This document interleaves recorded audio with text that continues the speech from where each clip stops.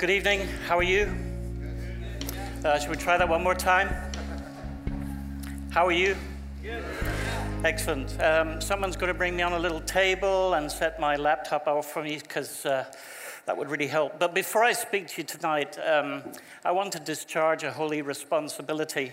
In my office in Whitney in Oxfordshire, where one lives now, and one has had to learn to enunciate and pronounce and speak English properly, but on my office wall, this particular piece of memorabilia hangs, and you will see the numbers 428,856 signatures. Now, 5 years ago, I went to the United Nations because at that stage there was an iniquitous piece of legislation being brought before the UN Council, which effectively would have made it impossible for Christians living in the persecuted regions to worship without fear of intimidation. Tantamount, it would have zipped the mouths of Christians right across the nations of the world. And I met with one of Ban Ki-moon's associates, who was previously the Minister of Justice for Croatia, so he understood something about conflict. But there was a very seminal moment in our conversation where he said, it's amazing that you're here. And I said, yes, it is, because I asked you 7 times if I could come and see you. And he said, well, life is busy, but let's put that to the side for a moment. He said, you know, this matter is complicated. And I said, yes, it is. And he said, it's potentially divisive. And I said, yes, it is. He said, what's more profound for me is that we never hear from you Christians. We never hear from you Christians. Now, amazingly, this petition effectively demolished that piece of legislation. It was taken off the statute books, never to come back, according to those who had responsibility for it. And it actually does prove that there are moments and times when Christians should actually raise their voice. And unfortunately, we have been sleeping for far too long because we have been under the pretense that we are, in actual fact, a majority. And we haven't learned the dynamics of how to function as a minority. We live in a post-Christian culture. And because of that, our liberties are being eroded. And I don't want to talk about the United Kingdom. That's not my context. But I come to you with a very special mandate tonight from leaders in the Middle East who it's been my privilege to serve for over 20 years. As we were worshiping, I was thinking about the Armenian Baptist Church in East Aleppo. And one of the real privileges of ministering in Syria and with Syrian leaders, that every pastor has an angelic name. And the leader of the Armenian Baptist Church in Aleppo is called Pastor Seraphim.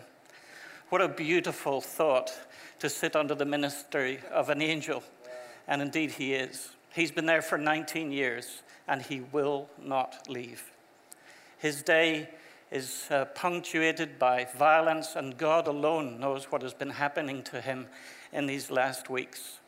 But the rhythm of his life is basically that the curfew comes at 7, and he lives underneath the church, in the catacombs underneath the church, and he doesn't come out until 9 a.m. He opens the front door of the church and receives people until 7 in terms of pastoral ministry. But there's something profound happening in Aleppo. And I want to share this with you. It's not particularly my subject tonight, but in a sense it is. Because on Sundays today, 300 people will have met to worship our Lord Jesus and be lost in awe and wonder at who he is. They would pour their lives out in a way that you and I fully don't comprehend. Because those who worship will be the ones who have not been able to go. They're 70, 80, 90 years of age. This morning, they will have walked through sniper alleys in risk of their lives to worship the Lord Jesus Christ. That's what emptying yourself out in worship is all about. But the church that meets in Aleppo today is not the type of church that this pastor has ever fully understood, because his church now is constituted of Syriac Orthodox Christians that have been there in Syria for hundreds and hundreds, if not thousands of years since Jesus brought revelation to his personhood through his disciples to the people of Syria. And so the church is constituted of Syriacs, Catholics, Protestants, Pentecostals, Baptists, and they meet because they have somehow had a revelation that Jesus prayed that they would be one. So for hundreds, if not thousands of years, they've been hiding behind historic prejudice and religiosity and doctrine. And it's taken hell to come to earth to break down those structural dogmas and bring the church together. And it is a beautiful, beautiful symbol of unity and prayer and passion and worship, a light, a candle in the darkness. That's happening all over Syria. It's happening all over Lebanon, as you'll hear in a moment. But when the killing stops, when the warriors have stopped and run out of energy or money, what's going to happen? And we've been spending the last 2 years sitting at the feet of Middle East leaders saying, what do you want us to do? You know, we could slap some kind of funny branding over the top of it and come up with something that's really sexy that will capture the imagination of people. But this is what they've asked us to petition for at the United Nations: the right to equal citizenship. Why are they pleading for that? It's because they've never had it for 2,000 years. Dignified living conditions for Christians across the Middle East, particularly in Iraq and Syria. Why are they pleading for that? It's because they have never known the reality of it. They've always been fourth-class citizens. And even more profoundly, they're asking for a prominent role in reconciling and rebuilding society. Christians at the table of the reformation of those countries that have never known peace. I, as an emissary of the persecuted church, I'm sharing a vision that we want to raise 1 million voices from Christians around the world that care enough. You know, 1 Corinthians 12 concludes with some thoughts about the body, that when one part of the body hurts, the whole body hurts. Now, this is a very simple, practical step that you can do something, we believe, of the most profound magnitude, that the voices of Christians inside the persecuted church and outside the persecuted church will plead that UN intervenes. I'd like to invite you tonight to make sure that you don't leave the building without signing this. I don't think that you need an incentive, but our mission, Open Doors, was started by a Dutchman called Brother Andrew, and he wrote this piece of classic literature called God's Smuggler. It's about a man who lived in obedience and did exactly what God told him to do against his better will, but he smuggled Bibles into Poland and Czechoslovakia. He never could have conceived that today that we would be working in 50 nations with 1,000 staff doing some of the scariest stuff that I might get to talk to you about tonight. Last year, we smuggled over 3.5 million Bibles. If you want to know what 3.5 million Bibles look like, look up a picture of the Amazon warehouse for Christmas, and that's what 3.5 million units look like. We started 250,000 businesses for Christians that have lost everything. We've trained 250,000 pastors to help them stand in the fire of persecution. We stood in the courts of hundreds of judicial processes pleading for clemency for Christians, and now we've awoken as an advocacy ministry speaking up for those who have no voice. And by default, not because we wanted it, we've had to become a humanitarian aid and relief organization because that's what the persecuted church have asked us to do. Here is his story. It's of such inspiration. I've brought a copy, I hope, for every one of you. I'd love you just to take it home. If you've got one, take one and give it away to somebody else. You know, this book makes me think not only of the beauty of the worship that we've been entering into, but there's a fundamental principle that the safest place on God's earth is to be in a place of obedience. And before I talk about the subject that I really came here to talk about, just in the worship, I was praying for people that I dearly love, because over 20 years of doing this work, I have a big family around the world. And the Holy Spirit led me to think about Vietnam. And I was sent there several years ago on a mission because 9 churches had experienced spiritual awakening, and there were hundreds of people coming to Christ, and the Vietnamese authority got freaked out about it. So they put all of the 9 pastors in prison and threw the key away. And so therefore there was just shock across all of those churches. And I was sent on a very quiet, covert mission. I was chosen because I'm not tall, and maybe because I'm a pastor. And I was thinking there just about the ridiculousness of this thought. I flew into Ho Chi Minh City. I went through 6 security checks. I eventually found my hotel. On the 12th floor, I settled into my room, slept for 2 hours. The phone rang. It was my handler. I didn't ever see him. He just said, tomorrow morning at 6 o'clock, go down into reception, and there'll be a woman in a red coat, and follow her, and may God bless you. So I didn't particularly sleep incredibly well that night for some inconceivable reason. But these beautiful songs that we've been singing about, you are my fortress, I put my trust in you. I kind of went through the night reading scriptures about fortress because this was not a part of my reality, not a part of my experience. But I knew that the best place, the safest place in the whole world for me was to be in a place of obedience. And I knew that that's where I should be. So at 6 o'clock in the morning, I was there punctually. She was there. I later found out that she had been shadowing me from the airport right through to the hotel, to my door, to make sure that I was the right person, that she would take me to my next appointment. I don't know if you know anything about Ho Chi Minh City, but at 6 o'clock in the morning, there's 500,000 people and bicycles on the street. It's a killing field. And this woman walked straight out of the rotating doors, straight across the pavement, straight into the middle of 500,000 bicycles and motorcycles.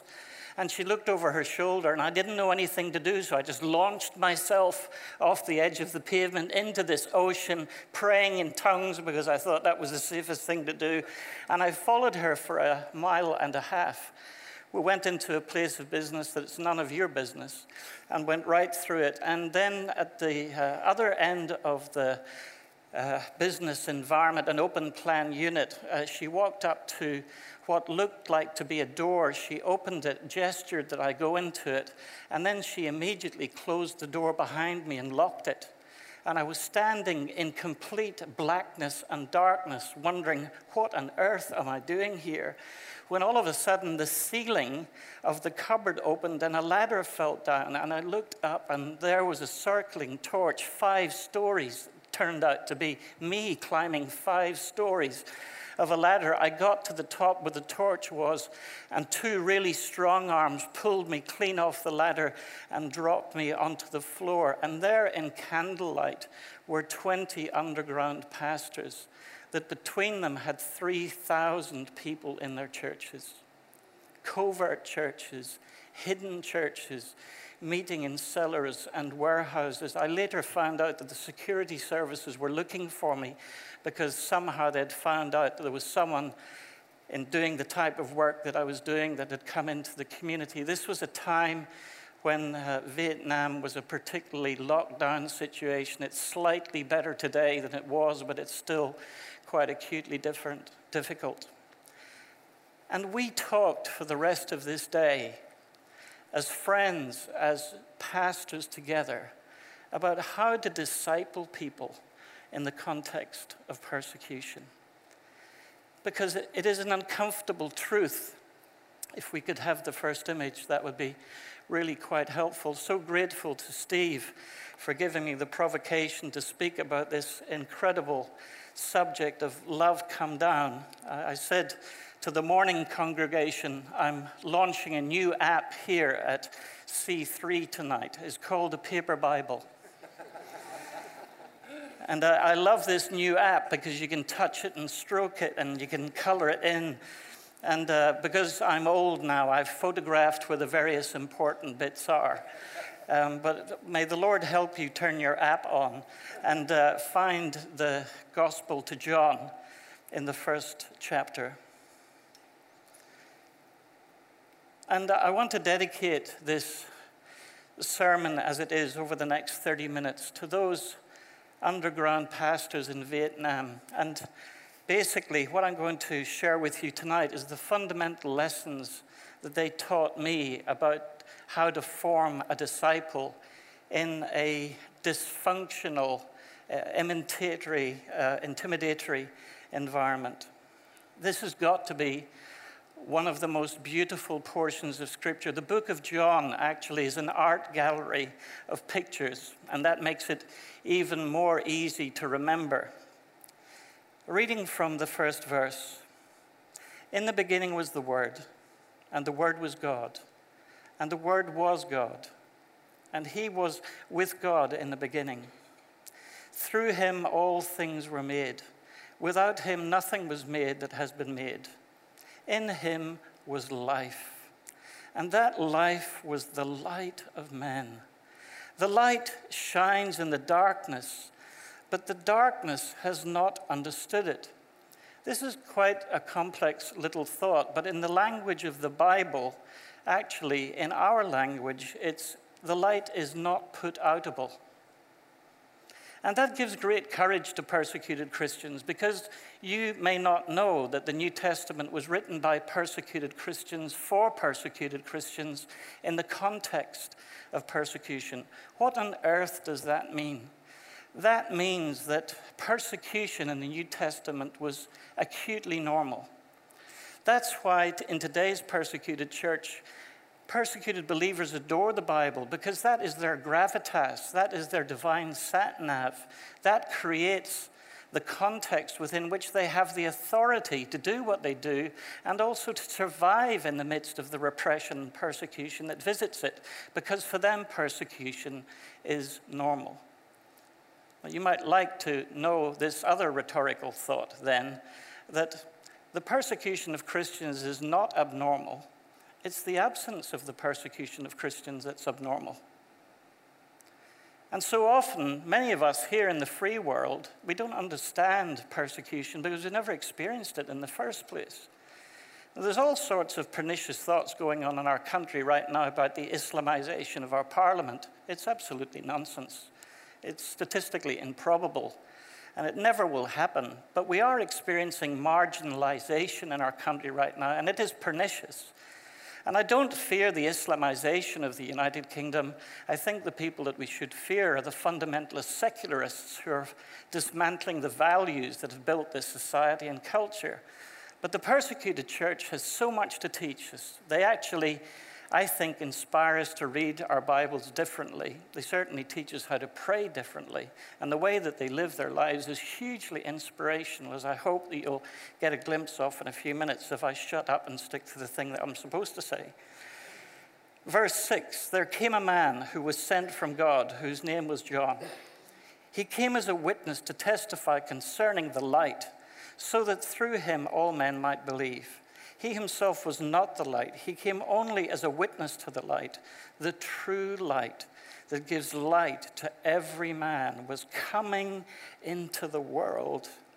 He was in the world and through the world, and though the world was not made through him, the world did not recognize him. He came to that which was his own, but his own did not receive him.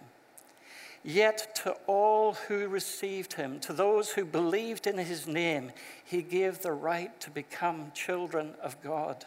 Children born not of natural descent, not of human decision or a husband's will, but born of God. The Word became flesh and made his dwelling with us, and we have seen his glory, the glory of the one and only who came from the Father, full of grace and truth." Love came down. That's why John came. That's why Jesus came, the love of the Father. I enjoyed that.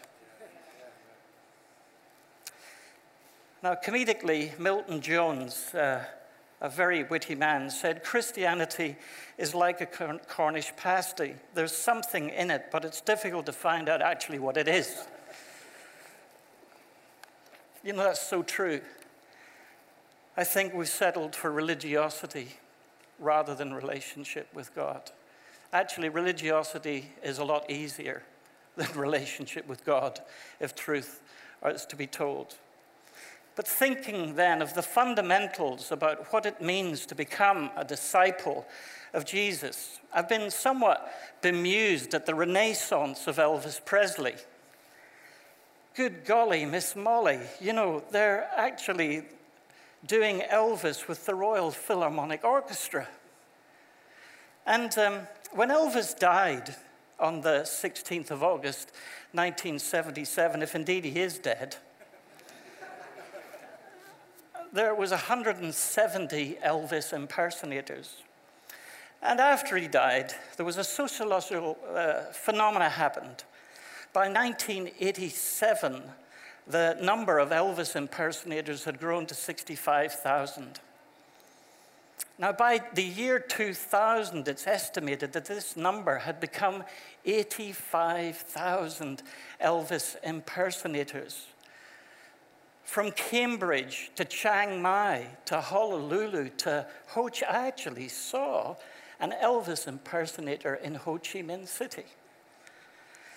Now, if you project this mathematical theorem to the year 2043, there will be 9,447,645,907 Elvis impersonators.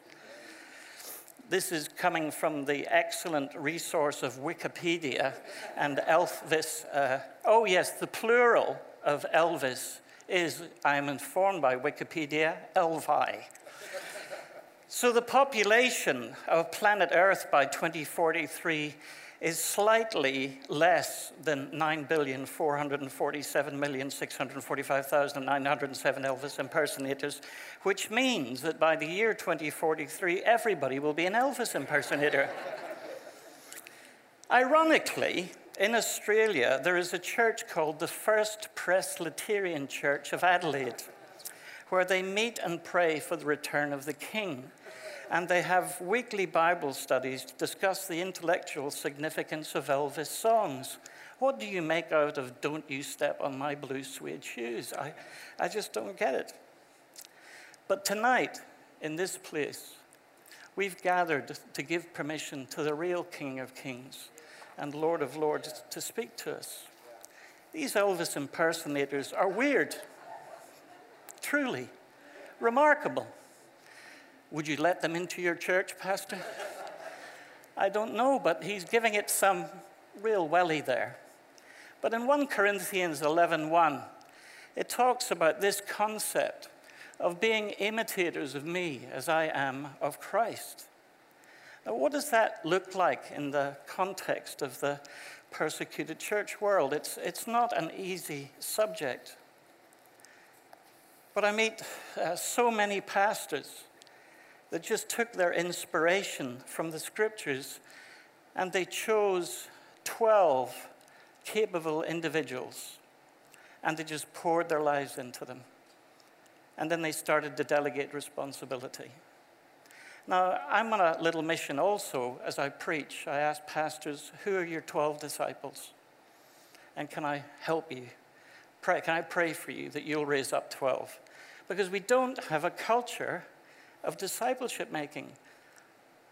Why does the persecuted church have a culture of disciple making and we don't have one in our world? It seems to me to be something of a false dichotomy and a serious lack of understanding of one of the key things that Jesus asked us to do and what he modeled in actual fact.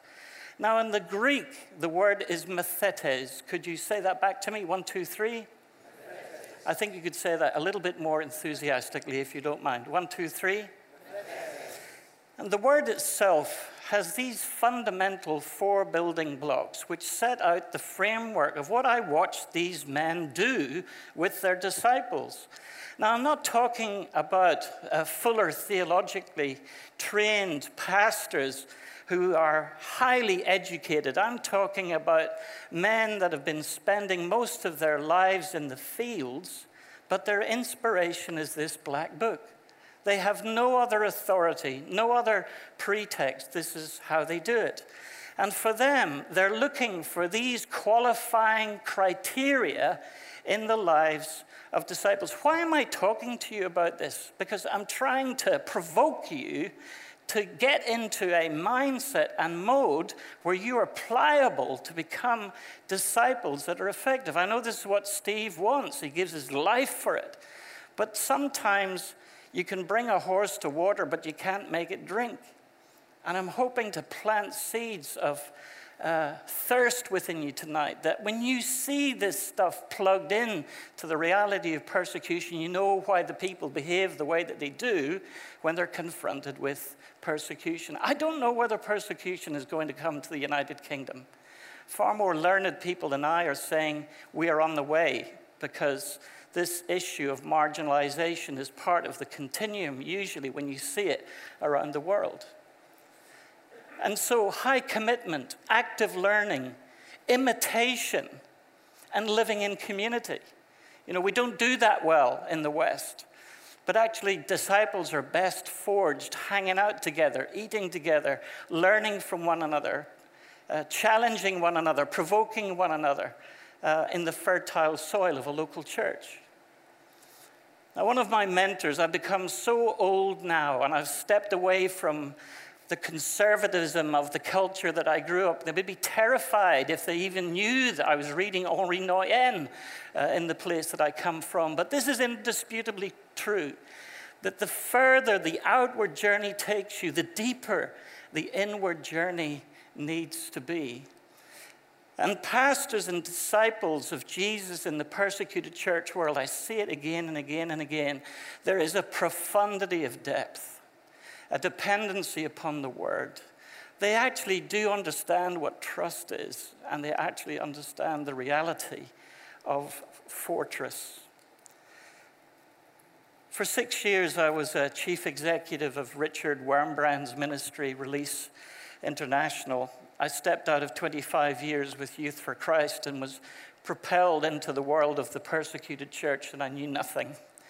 And I made so many mistakes. And I actually think, in retrospect, that I had to reimagineer, I had to be re-educated about my theology and my doctrine. Why? Because the very first time that I went into the persecuted church, a man stood in front of me, and he said, and his 12-year-old was standing beside him, and he told me, fighting back the tears, that last week she'd just been gang raped. And he said to me, what would Jesus say? Because all that I know is that he's asked me to behave like him. And that means that I need to forgive those who desecrated my child. You know, I felt as though I needed to kneel at his feet, because what I had been taught, all that I had learned, was not robust enough to be able to deal with that kind of issue. Richard's writing was so helpful to me as I stumbled through this world of brokenness and the tragedy and the amazing triumph of Christians who were hot-wired into the pulse of that black book. God is the truth. The Bible is the truth about the truth. Theology is the truth about the truth about the truth. And a good sermon is the truth about the truth about the truth about the truth. It is not the truth. The truth is God alone. And around this truth, there is a scaffolding of theologies and words and of exposition. But none of these is of any help in times of suffering. It is only the truth himself who is of help. And we have to penetrate through sermons, through theological books, through everything that is words, and be bound up in the reality of God himself. I've told in the West how Christians were tied to crosses for 4 days and for 4 nights, and the crosses were put on the floor. and other prisoners were tortured and made to fulfill their bodily necessities upon the faces and bodies of the crucified ones. I have since been asked, which Bible verse helped and strengthened you in those circumstances? My answer is no Bible verse was of any help at all. It is sheer cant and religious hypocrisy to say, this Bible verse strengthens me, or that Bible verse helps me. Bible verses alone are not meant to help. We knew Psalm 23, the Lord is my shepherd, I shall not want, though I walk through the valley of the shadow of death. When you pass through suffering, you realize that it was never meant by God that Psalm 23 should strengthen you. It is the Lord. It is the Lord who can strengthen you, not the psalm that speaks of him doing so. It is not enough to have the psalm. You must have the one about whom the psalm speaks. We also knew the verse, my grace is sufficient for you. But the verse is not sufficient. It is the grace that is sufficient and not the verse. Of course, Richard is not saying that the memorization of Scripture is of no value. But actually, have you read The Lion, the Witch, and the Wardrobe by C.S. Lewis? I like to show off because I love to celebrate Irish theologians. But there's this lovely book, this story, The Lion, the Witch, and the Wardrobe, and there's a moment in it when Sarah goes into the wardrobe and she pulls back the fur coats and she enters a world, a winter world, that is profoundly different. And I want to kind of, in a sense, pull back the coats tonight, and I want to ask you to walk with me into this reality of encounter with the persecuted church. Very quickly, we want to go to the Scriptures now. We're going to do something African now. Would you just stand up with me? When you preach in African churches, when you read the Scriptures, everybody stands up out of respect. I think that's a cool thing, you know? I really do. So we're going to read these verses together. 1, 2, 3. Rather, clothe yourself with the Lord Jesus Christ, and do not think about how to gratify the desires of the flesh. Follow God's example, therefore, as dearly loved children, and walk in the way of love, just as Christ loved us and gave himself up for us as a fragrant offering and sacrifice to God. But he said to me, my grace is sufficient for you, for my power is made perfect in weakness. Therefore, I will boast all the more gladly about my weaknesses, so that Christ's power may rest on me. Do be seated. Again in the Scriptures, 2 Corinthians 4, verses 1 through 9. Take a look at it. I'm going to finish speaking in 10 minutes from now. Is that okay? I know it's Sunday night, but this could be revolutionary as you step into the wardrobe and see this new encounter. Willard, Dallas Willard. Have you come across Dallas Willard? Compulsory reading for intelligent 21st century Christians. Character is formed through action and is transformed through action, including carefully planned and grace-sustained disciplines. So therefore, things like solitude, prayer, fasting, scriptural memorization are right at the top of the tree, not only for persecuted Christians, but for people like you and me. And here's a great thought from John Coles. Christianity isn't a theory. Christianity is not an abstraction. Christianity is not a philosophy or a propositional truth. It's a subjective, transformational, experiential truth. That's what I was banging on about, this thing about knowing grace and this kind of complete and utter reformation of who we are and how we think. Willard approaches the issue of persecution in a very desperately confrontational way. He said this thing about, the sheep and the goats and the wolves and all of that stuff, he transports it into the 21st century and said, being a Christian in the world, it would be like butterflies against machine guns. It's very graphic language, but it is true truth. When we need to find a way of holding on to God, when it seems as if God has let go of us. I want to tell you about my favorite pastor in Lebanon.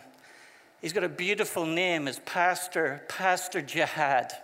What a stonking name for somebody in that part of the world. Many of us, because we're historically illiterate, don't remember that Lebanon was invaded by Syria for a period of 12 years, as I understand it. And the Lebanese were subjected to dreadful torture and violence. And there were children's militias of which Jihad was a part. And so by the age of 12, he was a sniper and he was shooting Syrians. He was captured, put into a prisoner of war camp. He was tortured and violated. But in prison, he met another Christian, he said, who looked like Jesus. And he wanted to be like Jesus. When the war started in Syria 6 years ago, by this stage, he's a pastor of a tiny church in the Bekaa Valley. When you're at his church, you're 45 kilometers from Damascus, and you can smell the munitions of war coming over the mountains. He saw this human snail of refugees, and in his black book, he couldn't get away from the story of the Good Samaritan. So much pain in his life. He'd never fully come to terms with the violence that had been subjugated against it. But he clothed himself with the Word of God. He submitted himself to the Lordship of Jesus. Because love came down, he could not deny that he was in the right place at the right time. So he opened his doors. He started to feed the people. Then he met the children. The children were uneducated. So he turned a small room, no more than 30 people, and started a school. I was there 3 times last year. The school is now 300. I saw a situation that I have not seen in my whole life, where I looked at a meeting room half the size of this. And on the left side, there was every woman had her hijab on. On the right-hand side, every man had a business suit on, and every one of them were followers of Jesus. And when the worship happened, they raised their hands to heaven, and they fell on the floor because love had come down in the form of a little church, and they'd opened their hearts to the Lord Jesus. Costly, costly, costly love. Every member of the church had been brutalized. Every one of them had been in the siege of that community, bombarded for days consistently, 24/7, with shells falling from the Syrian army. And there Jesus was asking them to pour out their love and their adoration to Jesus. You see, they'd hidden behind the walls of the church as a Baptist church for years, and it's taken the war to break down the reserves, and they're seeing people that they would never have met before. There's now a hospital, there's now a school. I met the elder responsible for emergency aid, and he had 179 calls waiting to be answered. It's inconceivable. Now, this is my gift to you. In the last 3 minutes.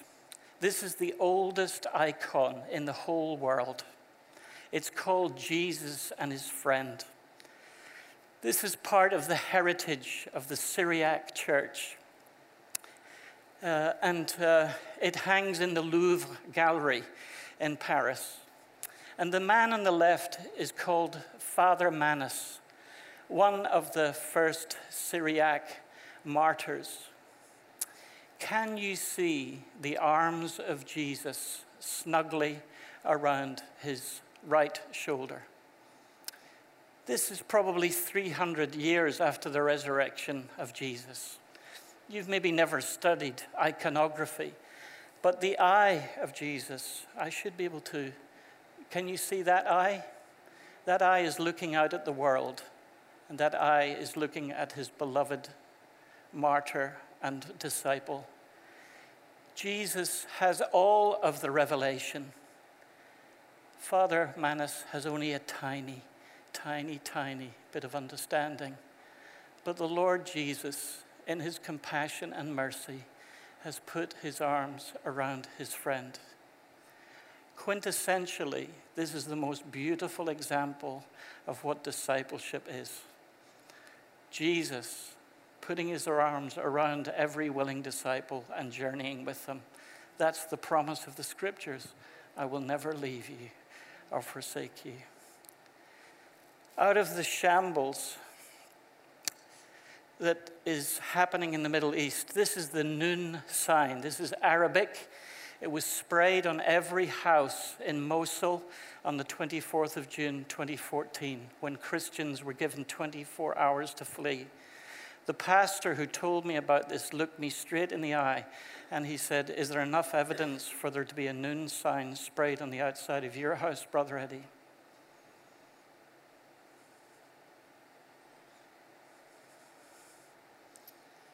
I hope you're inspired. I hope that you're touched. I'd like just to pray that God would perform a divine heart transplant here tonight and help you move into alignment with that provocative thought that when one part of the body hurts, the whole body hurts. Maybe the worship team would like to come and join me.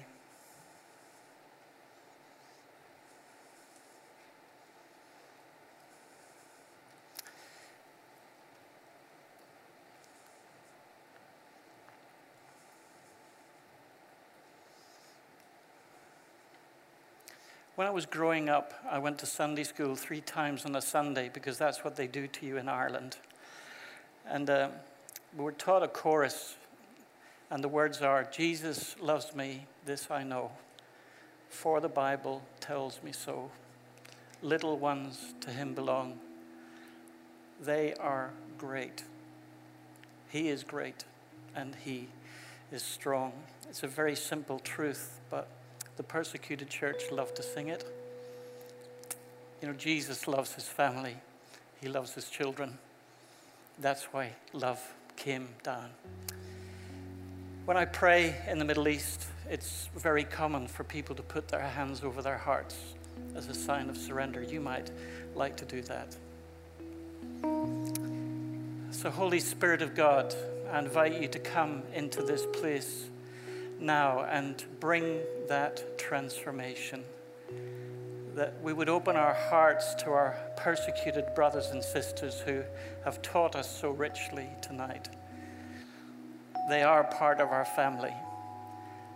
And I pray, Lord, here that you would do a beautiful work and transform our hearts and open our minds to this family that is truly yours.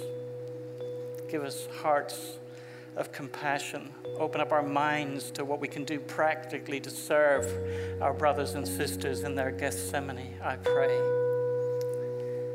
Jesus, thank you for your word.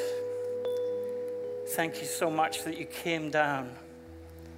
Thank you for Christmas. Thank you for Advent. Thank you that you are called Emmanuel. Visit us now, Lord, with your passion and your power, I pray. And may some of the things that we've heard in this place tonight inspire us and provoke us to walk closely with you in the full knowledge that if we ask you to be our Lord and our Savior, that you will put your arms around us and walk with us, and that you will use us for your glory. We thank you for your word and for your presence. In Jesus' name we pray. Amen.